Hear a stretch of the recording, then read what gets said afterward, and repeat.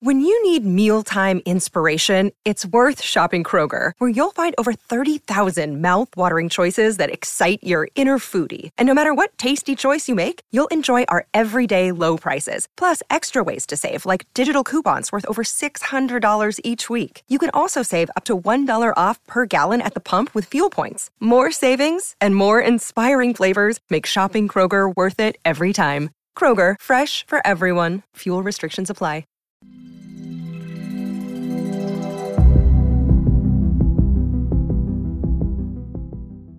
Welcome to Dungeons and Demogorgons, the officially unofficial podcast for Stranger Things on Netflix. I'm Jim. I'm Aaron. And today we're talking about Season 4, Episode 3, Chapter 3, The Monster and the Superhero. Aaron, is it possible to be both things at once? Both a monster and a superhero to different groups of people? This show or maybe would even like the us, same group of people? This show would like us to believe so, wouldn't it? Sure would. Or maybe it's just people's perceptions of how you feel versus what you are. Maybe it's a choice that we all get to make.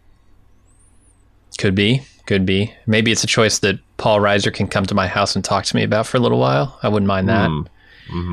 He has a very kind face. In this, I do want to say he can also be scary and nasty. Unlikely Obi-Wan Kenobi character for sure. Uh-huh. Yeah. I remember we hated him so much in season 2.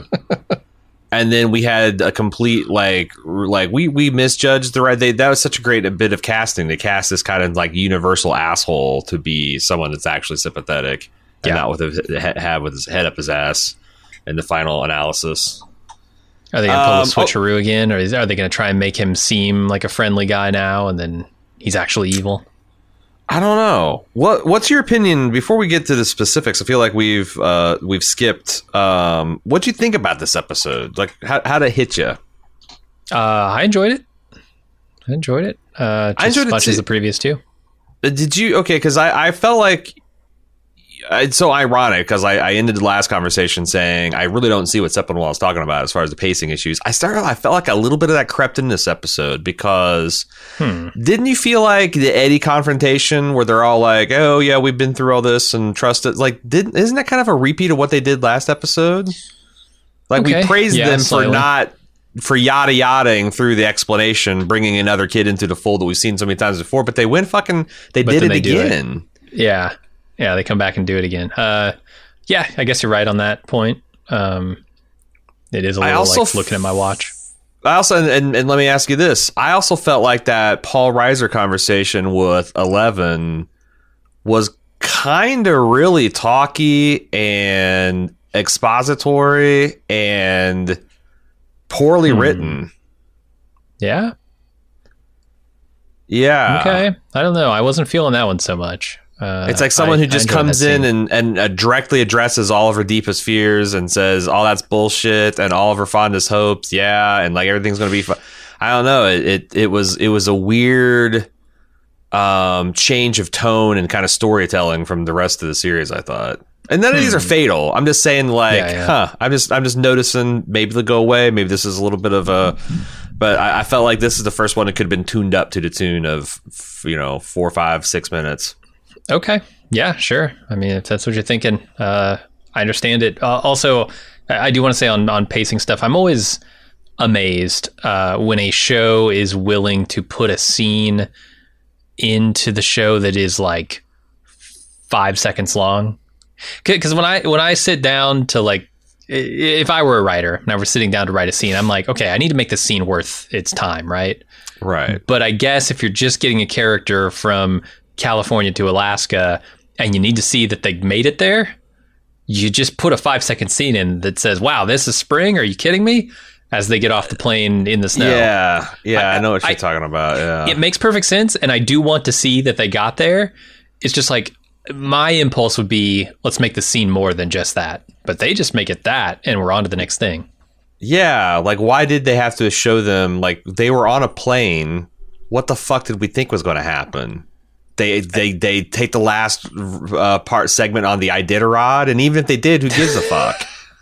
Sure. The next time we need to see them is stumbling up into the bar that they're supposed to do to do the cash transfer. That's odd. I think the way they do this though, it makes it feel like I'm connected to all these stories throughout the entire episode though. Because having Murray fall asleep on her shoulder or whatever, it doesn't need to be in there. I could just they could show up at the bar, but I do feel like it feels more cohesive when you check in with these characters from time to time, and they really bounce back and forth in this episode. And there's a lot of other things where I could almost see people think is fluff, like the scene where the kids are high around the dinner table.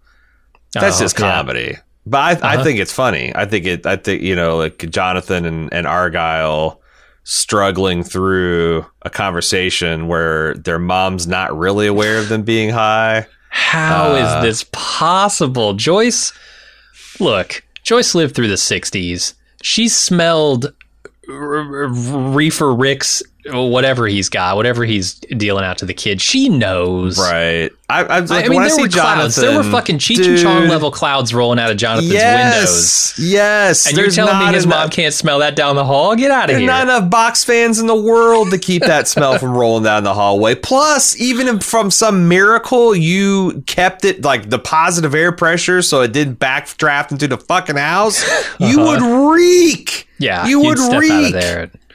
Yeah. Yeah, that's wild. So she's completely oblivious. I guess she's never smelled weed in her life and had a chance to acknowledge, hey, that's the smell of weed.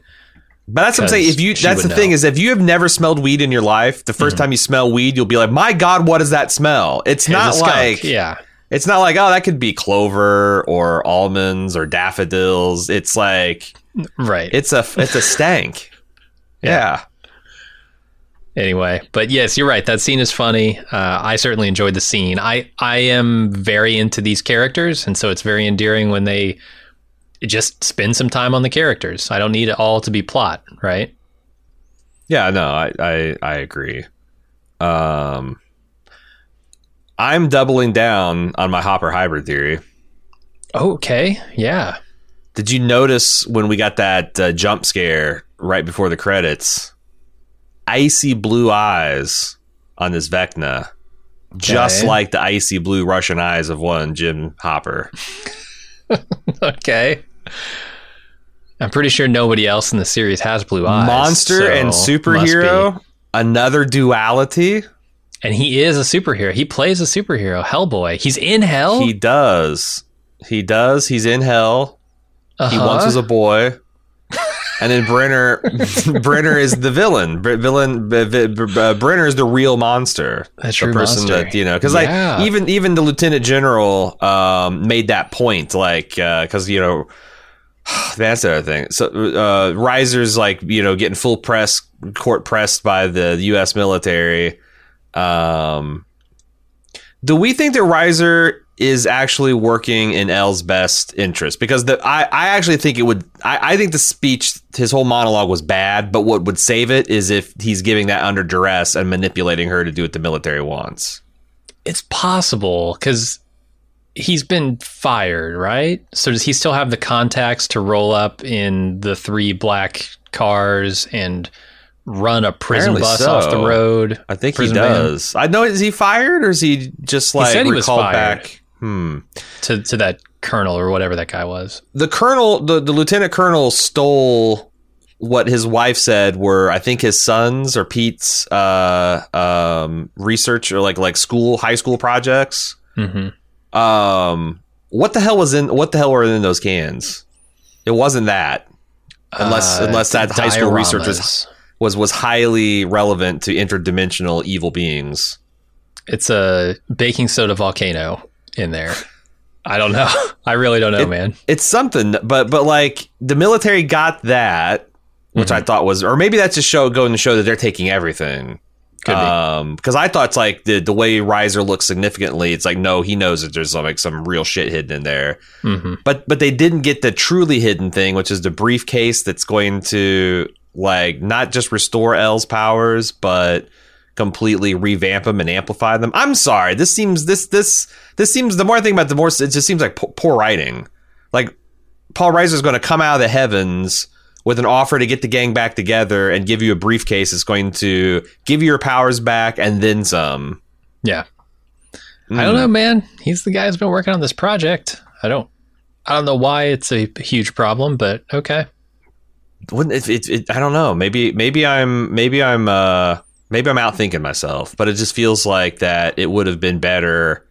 Like it's going to be more satisfying or make a lot more sense if it turns out that he's working for the or maybe he's not strictly working for the military, but he's at least like cannot say no to them. So he's trying to find a way to help her while still helping. I don't know.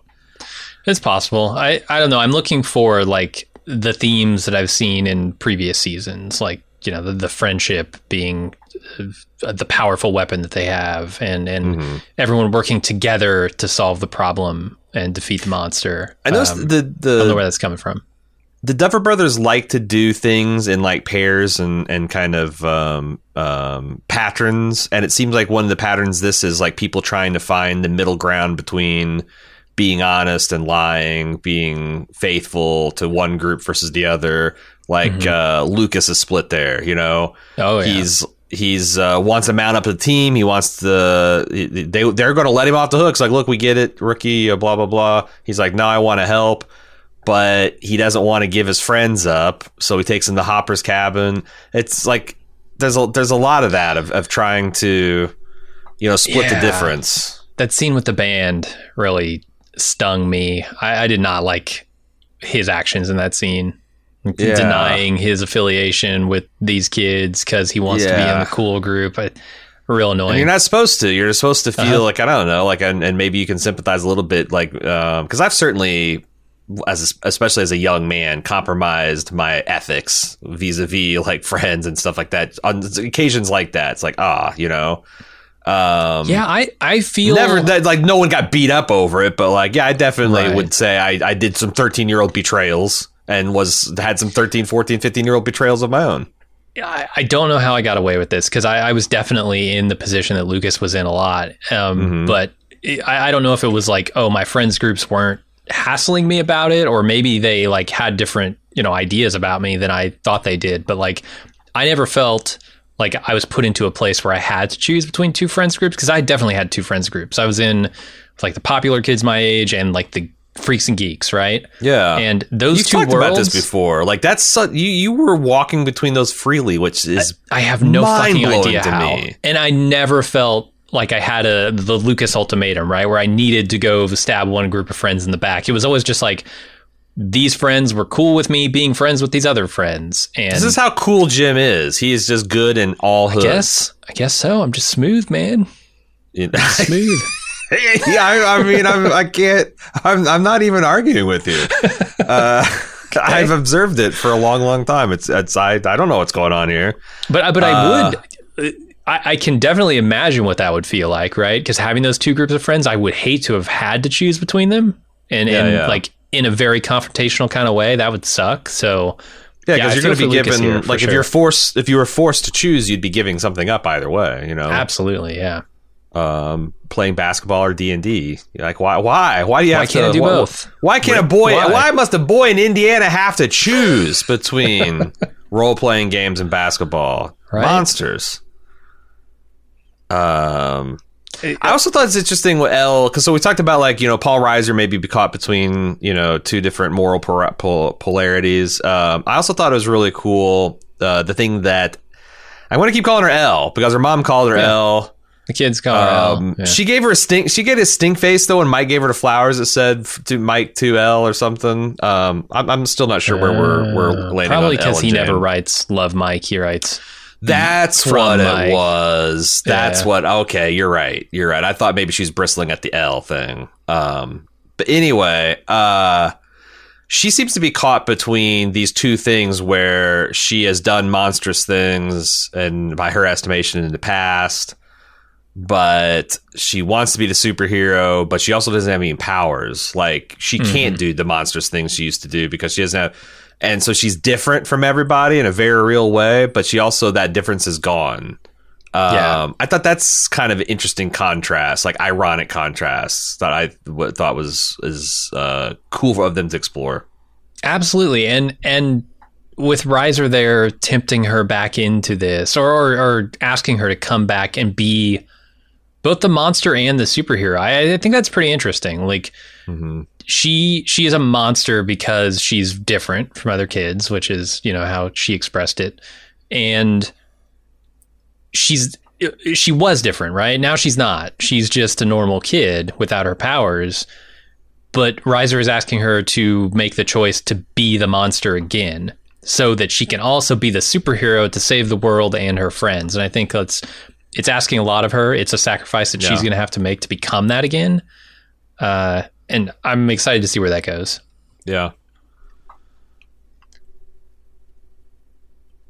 Peanut butter, cigarettes, and Playboy magazine, the best of America. Agree, disagree?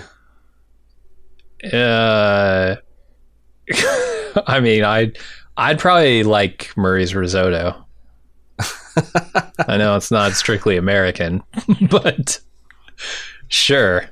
What do we think of Enzo? Do we think that he's legit as far as a gray market, black market, human trafficker, guard of a Soviet hell prison can be legit?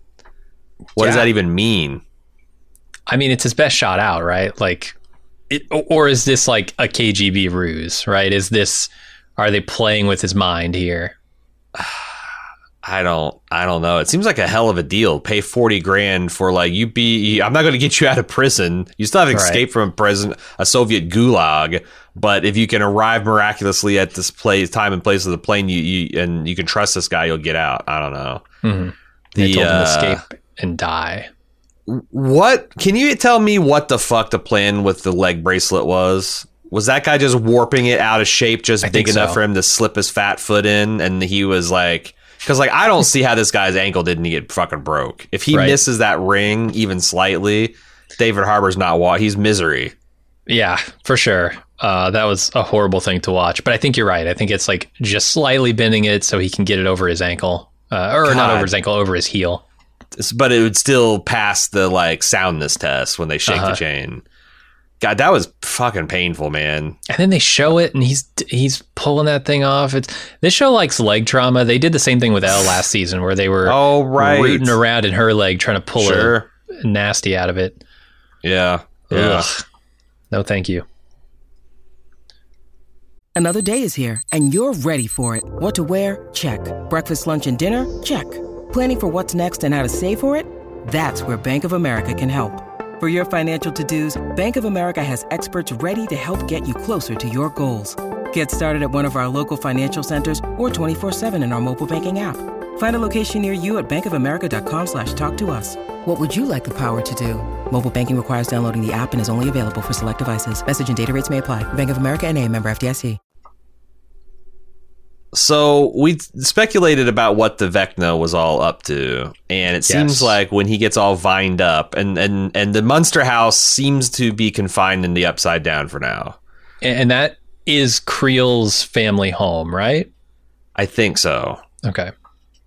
Because we saw pictures of it in the microfiche archives in the NC. When he plugs into those tentacles, and the Vecna plugs into his tentacles, it's kind of like X-Men Cerebro. He's scanning. He's doing a scan of misery, and like we said, it's seems like he's keying on people that have past traumas, that have unaddressed guilt and anxiety issues, and he can somehow sniff that out psychically and use that as a vector to infect someone. It looks like the poor kid in the basketball team he's infected has a really overbearing, demanding father that's putting a lot of unrealistic expectations on him and running him down that way.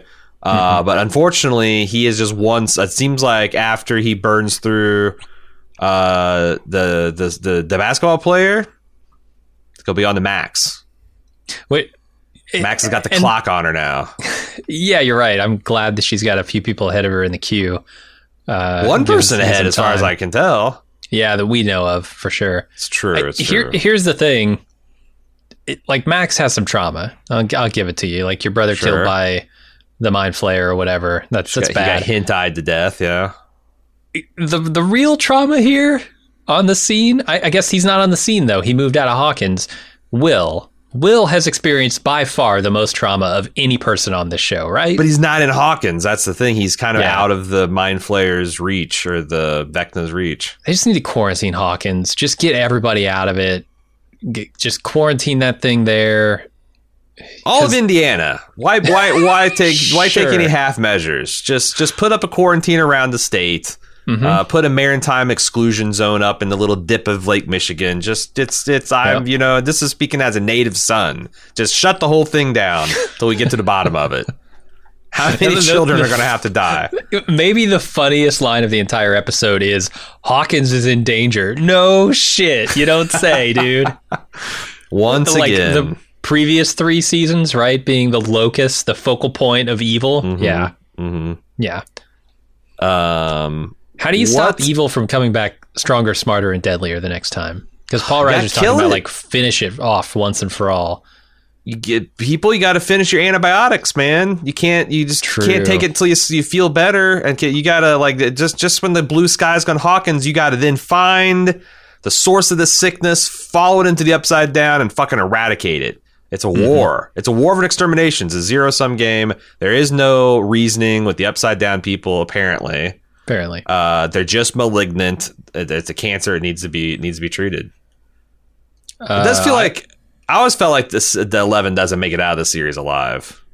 Oh, it's possible. Yeah, I think that's like the ultimate thing. Is like there's some kind of symmetry with her birth and creation and the Upside Down, and I feel like I'm a ghoul rooting for the death of this child, but I'm not. I'm just saying that like it feels like it's going to require that kind of sacrifice. I wonder if Max is going to make it out of this season. Like, how do you stop this thing once it's on to you? And how long can it really take to get one of these kids, right? Like, but on the other hand, you're going to chew through this basketball kid in an afternoon? Sure. And then I'm surprised he lasted that night. I thought they were going to kill off a kid every episode. They're going to fold them up, but you know. So I don't know. Max might not make it out. I do have to say Chrissy is not pregnant, most likely, because nausea was or wasn't pregnant. Nausea is like a symptom of this, right? I guess that's true. I think that was on the list. So yeah, probably just being haunted by Vecna. What did you think of? So what do you think is going on with this Victor? The eyeball murderer, because it's like they're setting it. Victor Creel. They're setting it up as if it is a full on demonic possession. Mm-hmm. Which again, I'm not. I still think this is all up. They're also explicitly connecting this to Upside Down stuff, but it seems to, to have on that character. And they made it an interesting observation that this was back in 59, which predated the movie and the novel The Exorcist. Oh, so it's like, I thought that was interesting that like it's not like this was a wave of hysteria or something. It's like this guy's like, no, my house is demon possessed. Mm-hmm. Yeah, I mean, it makes perfect sense given what I've seen of Vecna. But how does it predate? Like, because if it is the Upside Down, how does this predate to Hawkins' lab and 11? That's a good question. That blows the whole birth-death theory kind of connection. Yeah, no, you're right. I don't know. We'll have to stay tuned, I guess. Maybe they picked Hawkins as a spot because it had a very tenuous membrane between the dimensions, and that's why they set up shop there. Yeah, it's all that hairspray that Mike's mom has been using. Yeah, it does make me wonder. Check. Just chewing a hole. What? It's nothing. I was just being stupid. It does make me wonder why the Vecna laid off. Like, he got his fill of eyeballs in 59, and then that was just all the eyeballs he needed. I mean, you eat a family of 6 or whatever it was. Yeah, might be full for a while. So that's like a ball python eating a 50-pound goat. Just going to take a while to process. I don't know. That's the questions I have. Like, is it possible we'll see more to the experimentation than just the Dr. Brenner stuff? Maybe it goes back farther. Maybe they've been doing this since the 50s. Yeah. But we know, like, because the other thing is we know the Hawkins, they can't retcon that Hawkins has always been this crazy place where people disappear, because in the first season they made it very clear that Hawkins is a peaceful town where no one really gets murdered, you know? Yeah. And like stuff back in the 50s, like, okay, well, 30 years, like maybe if one horrifying thing happened 30 years ago, but like I don't think they can retcon Hawkins as like, so that's my question, is like, if they were doing crazy shit in the 50s, why would the lull before the Hawkins lab started poking holes in the membrane, the dimensions, you know, like why was this malignancy just kind of like chilling, busting the fattest of chills? Some of the Steve stuff I think is fun to talk about too. Always being the babysitter. That's why we love you, Steve. So funny. Yeah. Although if I'm Max, I'm a little pissed that I was not included as with the ladies. Right? Like, you guys are like 2 years older than me. Fuck you. I'm not a child.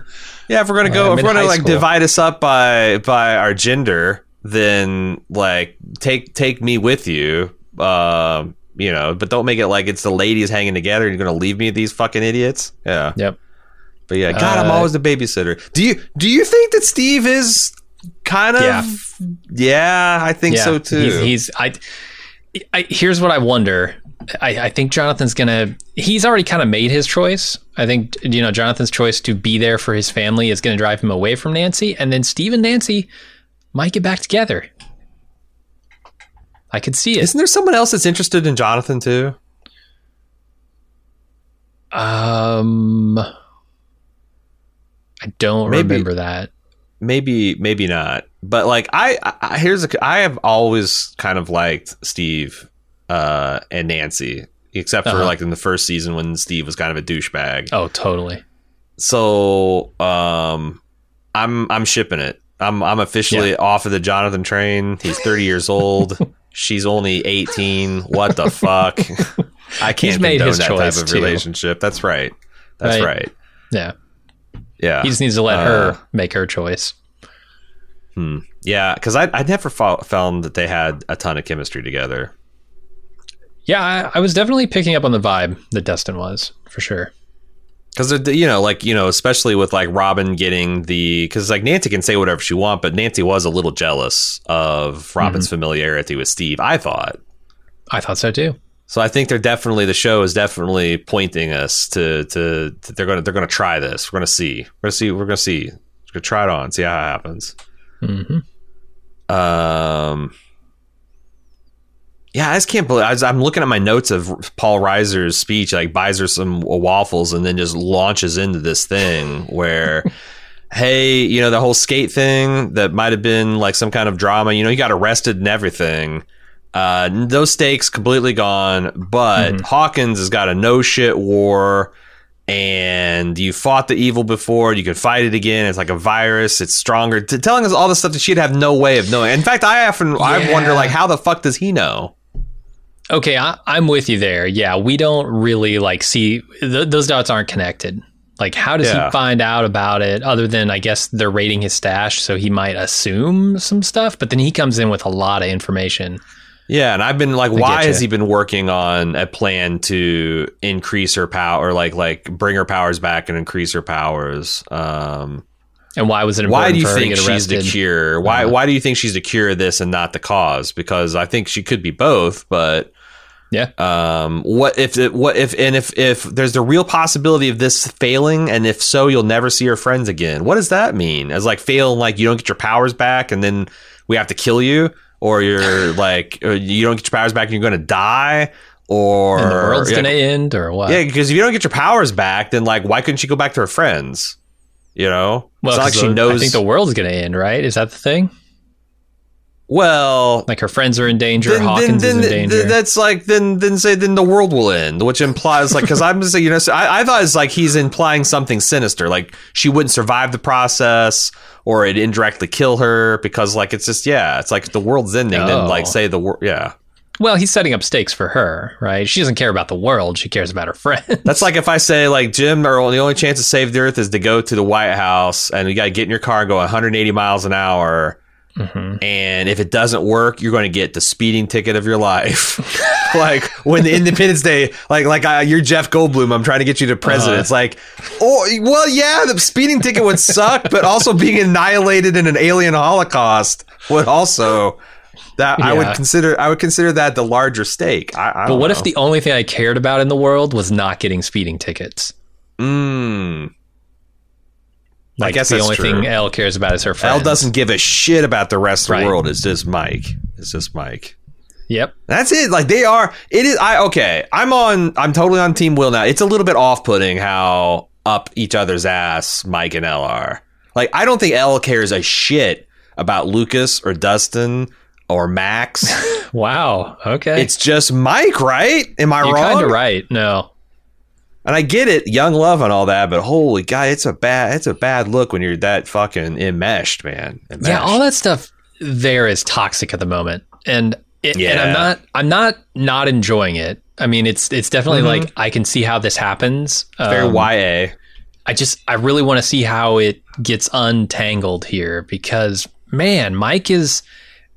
I don't know. As much as I think like there's some hidden romance between Steve and Nancy, I'm not sure the romance is there between Mike and Elle anymore. Like he moved to California and suddenly why is he unwilling to say I love you?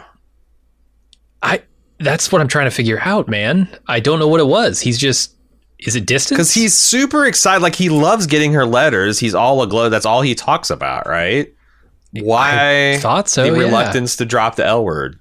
It's not like it's a barrier that they haven't crossed before. I don't know. Right? Yeah, that's crazy to me. And then I feel bad about Will being stuck in the middle of it. But sounds like he's trying to employ the Dennis method, you know? Like he's like love. Yeah. He's going to separate entirely. You gotta watch. Maybe that's the times on the clock are corresponding to DEN. Did you notice the time when it struck max o'clock? Is it less than 1:53? It's 2:00. I think it was 2:00 exactly. Bang on. Oh wow! What does that mean? I don't know. I have no fucking clue. You're the clock whisperer. Tell me what I don't know. Like why? I don't know why the hands on the clock are moving at all, unless they roughly correspond to the time in the real world. But like, what is like? I'm assuming we're going to find out that this is hanging in Victor Von Ifuck's house. Victor Krum, what's his name? Creel. Victor Creel. Creel. Yeah. This is going to be hanging up in Victor Creel's house, right? Totally. But so what? Yeah. Who cares? Like what? Why is this? Why is this uniquely haunting people? Is it correspond to some kind of like doomsday clock? Is it like I just don't understand why this thing is coming through to menace people of all things. Some random feature in this guy's house, leading up to a sick "time to die" line. Yeah, in the finale. I don't know. I really don't know. I don't get it either. We'll find out more, I'm sure. But Max, yeah. I hope they don't sideline Max. I hope they don't Will her this year. But maybe that's the thing. It's like they told Will, it's like, look, we're not going to side in this year. We got Max to do that. I don't know. I'm thinking they might bob her this year. Oh, really? Mm-hmm. Wow. Noble sacrifice. Like brother, like sister. He was nobody to anybody, right? Who was nobody? He was like a half dad to Will. Are you talking about Bob? Uh-huh. Bob was friend to all. Bob was a goddamn hero. But he wasn't related to anybody. Okay, yeah, I guess he was Joyce's boyfriend and the kid's like soon-to-be stepdad. Like, yeah, I guess it's a nobody. Stepdads everywhere. His hearts are being crushed by Jim Jones here. You're basically nobody. I was specifically responding to what you said. I'll tell my brother-in-law when he's here this weekend helping me with the ports. It's like, hey, I just want you to know you're basically nobody to my family, Steve. Get the fuck out of here. Let him know and tell him I said it too. Yeah. Actually, he's just down the street. He actually said he wanted to let you know. He said you were thinking you were something, but he needs Jim wants you to come down and set so he can set you straight. Stranger Things at baldmove.com if you got opinions on no. Well, do you have anything else that we want to talk about? Because this felt like this felt like a very like set up with just a ton of exposition. I hope this doesn't continue, because this is the first one I felt in just a little bit. There's like a 15-minute stretch there where it was approaching what I would consider clunky. All right. Well, we had to research the villain's origins so we can go there, but we're on our way there, I think. It's true. Well, why did we have to do that? Like, Paul Reiser could just call and be like, and also there's a demon ghost. Yeah. And his name is Victor Creel. And you're on the right track, ladies. You got it all. Yeah, I don't know. Do you have anything else you want to talk about? Nope. All right. Again, this is going to be the last episode releasing today, this Friday before Memorial Day. We are taking the weekend off. We'll be back in the office Tuesday. We'll be banging out 2 more episodes of Stranger Things. The next Wednesday, or that Wednesday, 24 hours later, we'll have the final 2 episodes, supersized episodes of Stranger Things. And then the week after, we'll be recording a wrap-up podcast where we find out what you thought of the pacing, of the dualities, of the relationships, of the monsters and horrific shit. Stranger Things at baldmove.com is where you want to send that feedback for our consideration. And then, I'm going to go ahead and watch the next episode. We'll be talking about it Tuesday, but I'm at least going to watch one more. Everybody stay safe this weekend. Have a great Memorial Day, and we'll see you on Tuesday.